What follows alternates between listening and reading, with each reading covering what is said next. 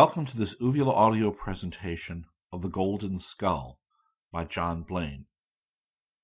Volume 6, Chapter 13, The Peaceful Profession. The Spindrift campfire blazed high, and its warmth was welcome in the cold mountain night. Balaban and Dogmeat were out on patrol, although it was unlikely that any of Fuguay had followed the invaders over the mountain. Camp had been pitched in a grove of trees on the Igorot side of the divide. The boys and Tony had taken suitable clothing from their supplies and were now equipped with sturdy trail clothes and warm leather jackets. Chada similarly was dressed in spare clothes and now resembled only an Igorot in haircut. Tony sipped steaming coffee from a battered mug. He grinned at the faces around the fire. Rick, Scotty, Angel, Manitok, Chada, and Pilly-Pill, whose wounded leg had been treated with supplies from the first aid kit. "Archaeologists at work," Tony commented. Usually we dig in musty old tombs all day, and now and then we get excited about a clay jug or something else that we uncover. The archaeologist has nothing but old jugs or beetles and stuff like that to get excited about. It's a peaceful profession, boys. That's why I like it. It's calm, it's quiet, it's orderly. Pilly-Pill didn't get the irony in Tony's voice, but the others laughed. Scotty nodded agreement. "Well, that's the popular idea of an archaeologist, all right. Sounds like a recruiting ad, doesn't it? Be peaceful and quiet. Live to a ripe old age. Be an archaeologist. Reminds me of the recruiting poster that hooked me once to join the Marines. It said, 'See the world, learn a trade.' I joined.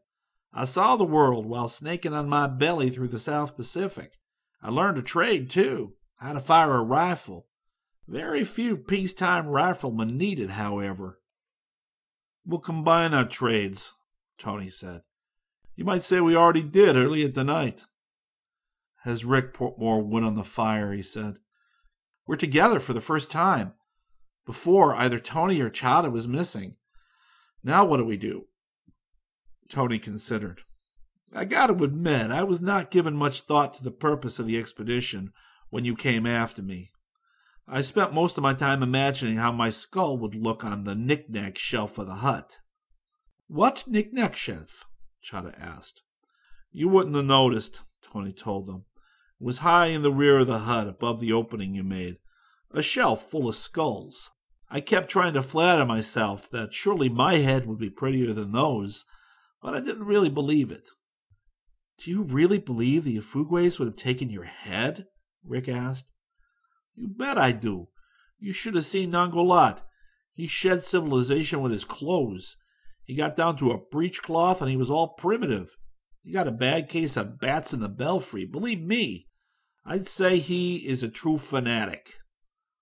"Yes," Angel Manitok said positively. "You remember I tell you about those eyes of his. The doctor is right. Nangolat is crazy. He is a killer."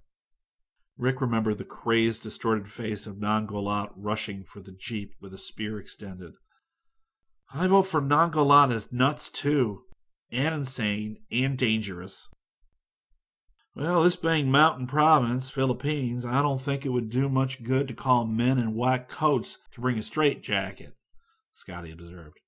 "So what are we going to do? We could ignore him, avoid him, shoot him. The first is hard since he carries a sharp spear.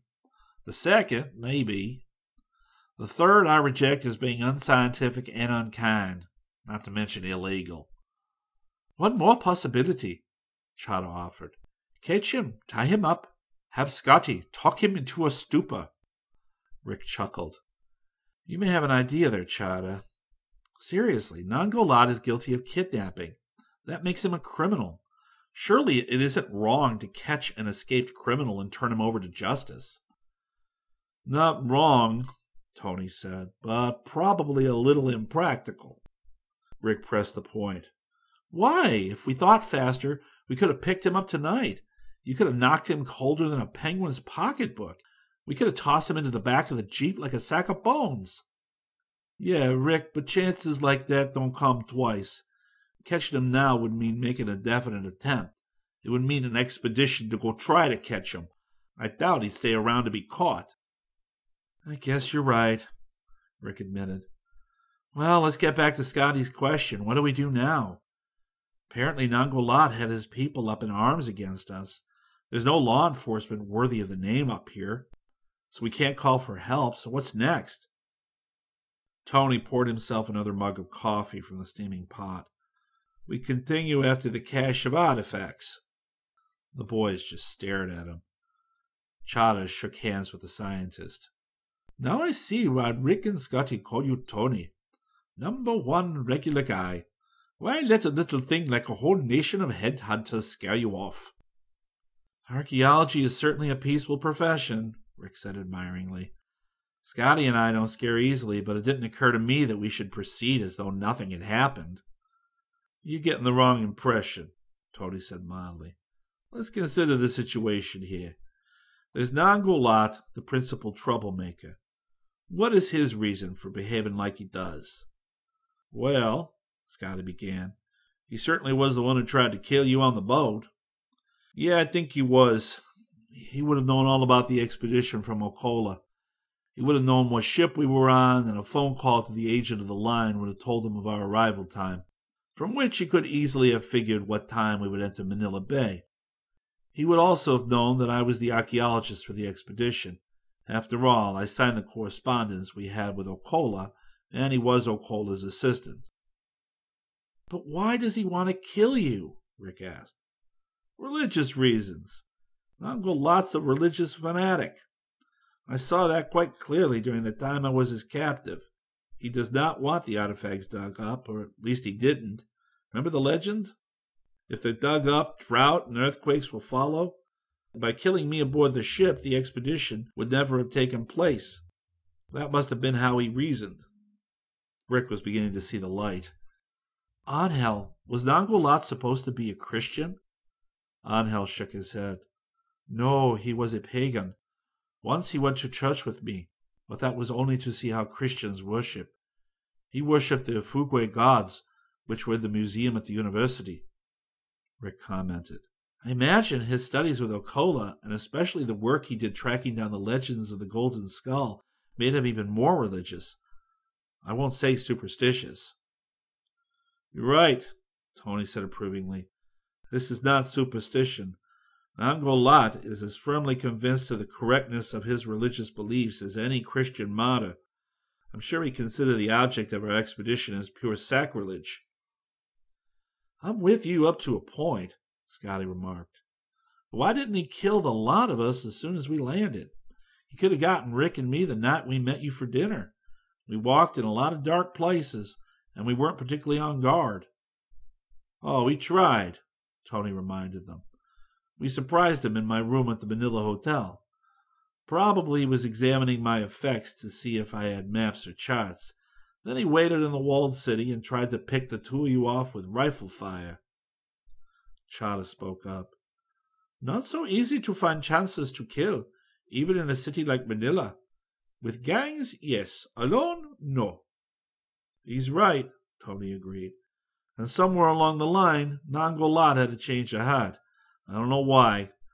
Perhaps his research told him that the drought and earthquakes would follow the digging up of the Golden Skull only if it should be done by unbelievers like us.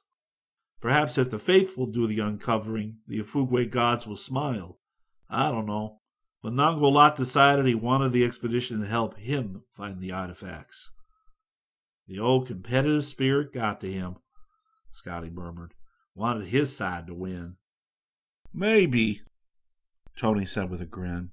"Anyway, he got away with the Earth scanner. He had it when Nass turned me over to him. Of course, he couldn't use it. So he must have planned to capture one or all of us. He could have waited until the expedition got here, but then things would have been complicated because we'd be hiring diggers and camp helpers, which he knew we intended to do. Also, we intended to contact the road commissioner at Bontoc, a guy who represents law and order, such as it is around here. So Nangolat apparently decided to stake everything on capturing us, forcing us to find the cache, and then removing our heads. By the time the law got around to looking for us, The artifacts would have been well hidden by the Ufugways, and so would have been our bodies. Our skulls would be aging gracefully in some hidden place, and no Ufugwe would know a single thing about it when questioned. It was a pretty good scheme. Except for one thing, Rick corrected. The terraces cover miles. We could spend weeks searching. There's one bit of evidence you don't have, boys. Remember, there is a major clue to the whereabouts of the cache. A dragon.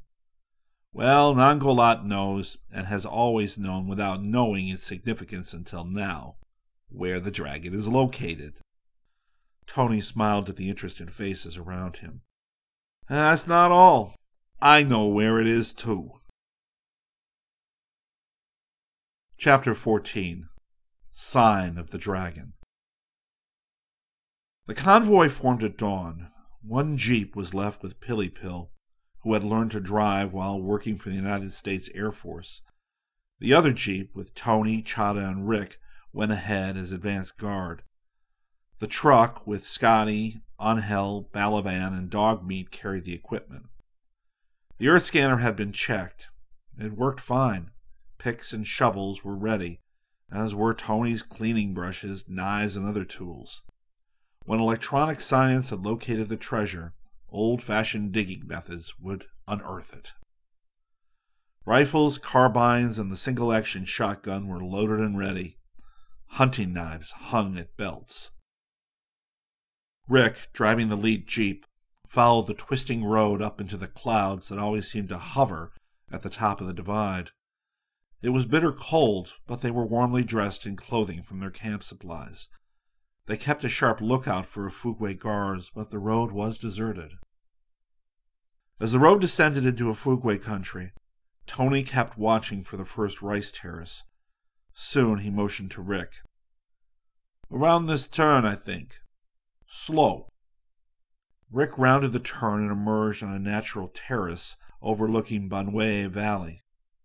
The sun, just risen, was a golden ball veiled with mist. It gave the valley a warm, subdued light that reflected from the green rice and from the sheen of water in some terraces. It was a scene of indescribable beauty. For long moments the occupants of truck and jeep just looked and said nothing. Then Dogmeat and Balaban slipped from the truck and went down the road to take up guard positions. Rick and Tony went to the truck and took the earth scanner from Scotty. They carried it to the edge of the natural terrace and set it up. The others joined them, weapons in hand. Chada watched with special interest as the covers were taken from the portable boxes. He had never seen the earth scanner in operation. Plenty magic, I bet. You scientists make poor native boys scared for this machine. Rick snorted. Come on, be useful. Poor native boy. Connect those leads for me. They go into the Fainstock clips on those A batteries. Chada made the connection with the ease of one who has worked with electronic apparatus before. But he kept muttering about how the poor native boy was plenty snowed by the wonderful scientists. Rick just grinned and went ahead with connecting up the scanner.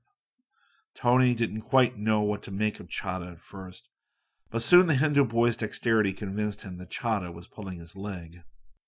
Scotty threatened Chada with the butt end of his rifle.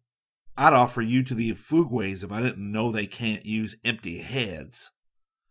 You let that poor native boy alone, Rick said with false concern. He lifted the probe from its foam rubber-lined receptacle and plugged its cord into the control panel. The earth scanner was ready to operate. Its appearance was not unusual. There was a power pack consisting of batteries and a dynamotor, an amplifier, and a control panel. The control panel was an oscilloscope. The probe looked like an aluminum pipe, but was really a special tube built like a segment of coaxial cable. The sensing unit was in the inner core, surrounded by an atmosphere of pressurized helium. At the tip end of the probe was the sensing element, which looked very much like the Geiger tube of a radiation detector surrounded by a helical coil. Come on, you poor native. I'll show you how this works, Rick invited. You're not expecting to find stuff here. You're just testing, right? Chada asked. We want to get a standard pattern, Rick said. He pointed to the valley. The terrace soil and rocks should be no different than those right here. So we'll get the typical response of these. And when we get to our location, we won't have to take time, which could be important if we have a Fugué spear thrower shooting at us. What typical response? Chada asked. Rick showed him the helical coil at the end of the probe. This coil is an antenna. It's shooting out electromagnetic waves of very high frequency. When those waves hit anything, some are reflected. The reflected waves are picked up by the tube inside the coil. Are you following? Way ahead of you, Chada said. Not all things reflect these waves the same, right? Maybe the more dense, the better reflect. So loose earth not reflect too good, rocks a little better, metal very good, and stuff like crystals best of all. Yeah, right, poor native boy, Tony said chidingly. You knew how this thing worked all along. Rick shook his head. He's never seen it before, Tony. It's just that he's pretty quick on the uptake for a poor native boy. Chada grinned. Okay, chums, I'll drop the gag. Go ahead, Rick. I don't know everything yet. Why are you testing here? The minerals make up the rocks and soil here, and they'll show us a pattern. We'll mark the pattern on this plastic screen. Rick indicated a circle of white plastic that was scaled like the face of the oscilloscope. Then we'll go hunting. We'll be looking for deviations from the pattern. For example, there probably is no metal in the ground here. We're looking for metal. When we find it, the blip on the oscilloscope will stand out pretty plainly, right? I think so. It sounds easy. Let's see it work. Rick held the tip of the probe at waist level. Tony adjusted the controls until the scope flickered bright green. A vertical line on the face of the scope was a much lighter green, almost white. Then as Tony switched the activation circuit, the vertical line formed a pattern that varied in width from top to bottom. Here and there was a blip, a clear horizontal line, thrust out both ways from the center. The present pattern was not unlike that of a stylized Christmas tree, with broad blips representing branches at the base and increasingly narrower ones representing the branches at the top. Rick quickly sketched the pattern on the plastic circle. Now watch, he said. He put his rifle on the ground under the probe. The Christmas tree pattern developed a new element that ruined the design. It was a strong blip thrusting out from the center, about halfway up the pattern. See? Steel! Other metals with good reflective qualities should show blips slightly higher or lower on the scale. That is some gadget, Chada said admiringly. What else do you need to know? That's it. Tony was already closing the cover of the control panel. We're ready to move. Rick, suppose we just set this stuff in the back of the Jeep instead of disconnecting it. Chada could carry the probe. That's a good idea. Then it'll be ready for use. Scotty and Angel had been watching for signs of life in the valley below. At Rick's hail, they joined the group. Last instructions, Tony said. We will try to persuade Nangolat that our intentions are good and we don't want to violate any taboos, and that we will do everything in our power to persuade the authorities that the artifacts should remain in the Fugué country. If Nangolat is not there, Angel added, I will explain to the Fugués that we are friends and that we are helping them to find sacred things that were lost many years ago. None of that works, Scotty picked up.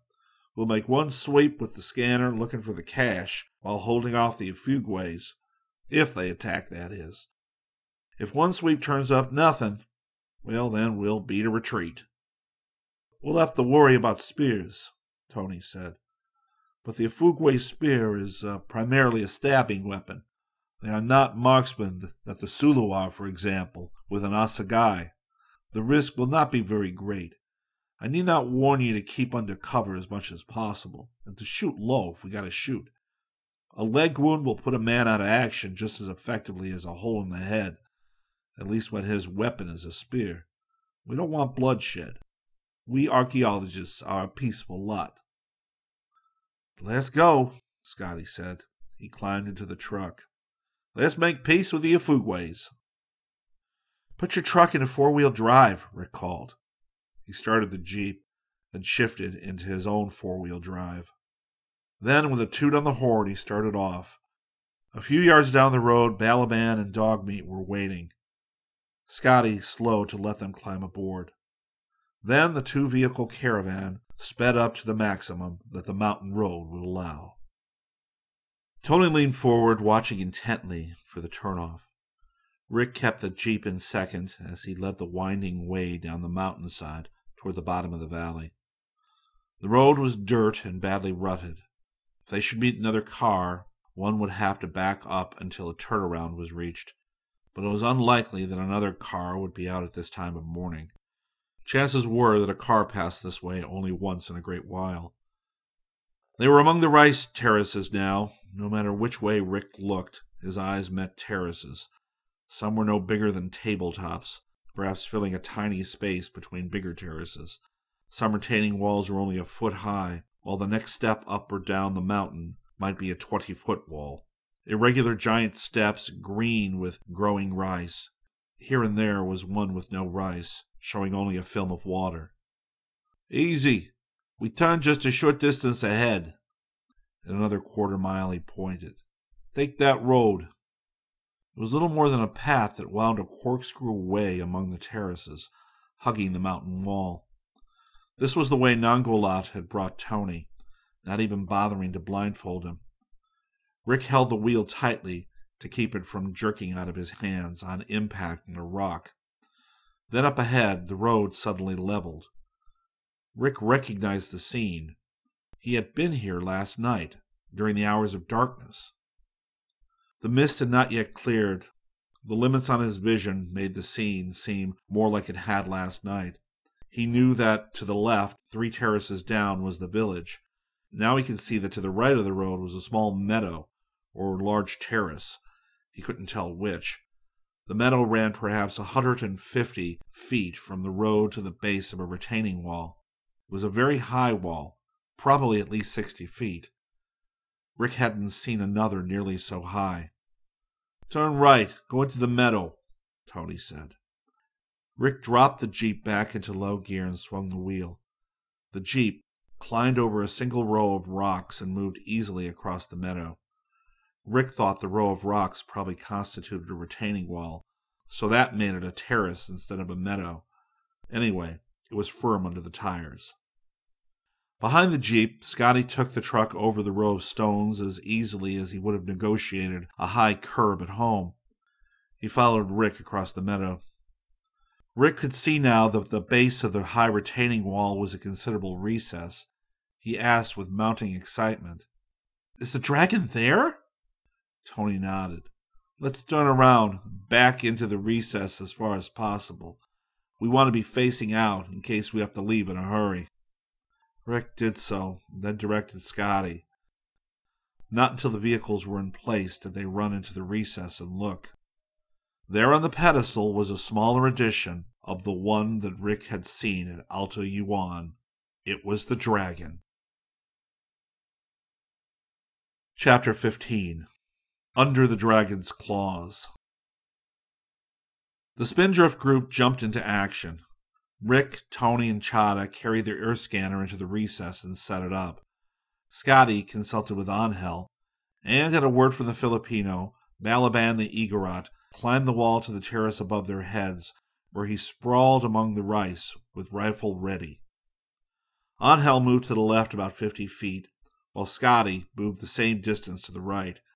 Dogmeat ran down the meadow to the road, crossed the terrace, and took up a watch on the village. "We gotta work fast," Tony said. "They must know we're here. If they didn't see us, they at least heard the motors." Rick was ready to work. He plugged in the probe, checked the controls, then turned them over to Tony. The scientist set the controls and turned on the activation switch. Rick moved the probe in a long sweep, starting in front of the dragon, while Tony and Chada watched the scope. "Standard pattern," Tony reported. "Keep moving." No change." No change." Rick stepped sideways and moved the probe through a slightly different arc. "No change." Again, Rick took a step and swung the probe. He kept moving until the probe had nearly covered the ground in front of the dragon. Then he took a position next to the bronze statue and covered the ground directly under its nose. "Wait a minute." There was excitement in Tony's voice. "Hey, you're on to something." "Metal?" Rick asked quickly. "No, it's not a metal response, some kind of stone, but not the usual type found around here." Tony had a pad out and was making a sketch of the recess, marking the position of the dragon. Then while Rick moved the probe in a new arc, his pencil shaded in the area where the odd response showed on the scope. Rick repeated the scanning process to one side of the dragon, and again, the response was normal until he got close. He changed size, and the result was the same. Then he went to the rear of the dragon, expecting a changed response there, but the results were identical. At last, he gave up, feeling a bit down, and joined Tony and Chada. They were examining Tony's sketch. "It's plenty clear to me," Chada said.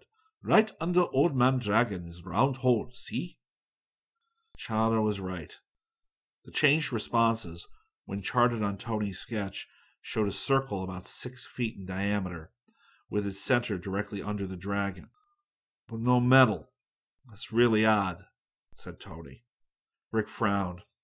"It can't be an underground base for the dragon. A base would be close to the surface. This response seems to start about 2 feet under it." He started out across the meadow and noted that Dogmeat was trotting toward them, but he paid no attention because his mind was working on the problem. "It could be a crypt of some kind," he said to himself. He went to the truck and got a shovel. "I have an idea," and he went to work. Dogmeat arrived and was chattering excitedly. Angel came running, and he listened and translated. "The village is up in arms. Nangolat is making a speech, and the young men are getting ready to make war." Rick dug, working on a shaft under the dragon's pedestal. The earth was packed hard, and he had to get a pick. Tony relieved him, and they took turns until the shaft slanted in to what they estimated was a point directly under the center of the pedestal. "Now," Rick said. He took the probe. He put the probe into the shaft and watched expectantly while Tony adjusted the controls. Suddenly, the scope flickered, breaking up the Christmas tree pattern. There were at least 3 different responses, 2 of them definitely in the metal range. "This is it," Tony yelled. "It has to be. Rick, that was an inspiration. The cache is directly under the dragon." There was another yell from outside the recess. It was Balaban on the terrace above. "They come!" For the moment, the find was forgotten. The Spindrift party stood between the truck and jeep, watching as nearly 100 Ufugwe warriors walked with menacing silence to the edge of the meadow and stopped. Nangolat, naked except for a breechcloth, stepped from the ranks of the Ufugwe warriors. He held a spear a foot taller than he was, a vicious weapon with a triangular point and a flared base. The Ufugwe walked ceremoniously across the meadow to a point 20 yards in front of the recess. "You're trapped," he said, his voice trembling with hatred. "You can't get away from us now. Come out. Throw down your spears." Tony stepped forward, rifle held carelessly under an arm. He stopped 10 paces in front of the Ufugwe. "You and me want the same thing," he said. "The artifacts." Nangolat thrust the metal-shod base of his spear into the earth. "We want the same thing, but for different reasons. I want to preserve the sacred objects of my people. You want to desecrate them." "That's not true," Tony replied. "When we touch them, it'll be with reverence, with respect for the gods of Monowee. Then, when we have collected them all, we will buy many pigs for a great feast of Thanksgiving for all the people of Ufugwe. The sacred objects will be used by your priests for ceremony. Then you, Nangolat, will go with us when we carry them to Manila. In Manila, we will measure them, photograph them, make sketches. Those methods are familiar to you." Tony paused, searching Nangolat's face for some sign of a change in his attitude. "When we're done, we will ask to see the President of the Philippines. We will petition him to assist in building a temple museum on this very spot. My scientific foundation will give the first donation for the purpose. Dr. Acola will help. Then I hope the sacred objects can come back to the Ufugwe to stay forever, in a place where all Ufugwes may see them. Tony held out his hand, palm upward. Is that desecration? Nangolat leaned forward, half bowing in his excitement. The artifacts must not leave Ufugwe. You know Dr. Acola, Tony replied. Would he insist that they go to Manila? I would not. I could take photographs and measurements right here. The objects need not leave here. So far as I am concerned, it would be between you and the Filipino authorities. Nangolat was obviously impressed. Wait, he commanded. I must talk with the priests. He turned on his heel and walked back to the waiting Ufugwe warriors. Several men detached themselves from the group and followed as he led the way across the terrace to the village. Rick breathed freely for the first time. I think he's going to go for it, Tony. I certainly hope so, the scientist said with relief. But regardless of how the decision goes, the artifacts have to be collected. Let's get some work done. How to get the dragon away from the underground crypt was solved with the truck winch.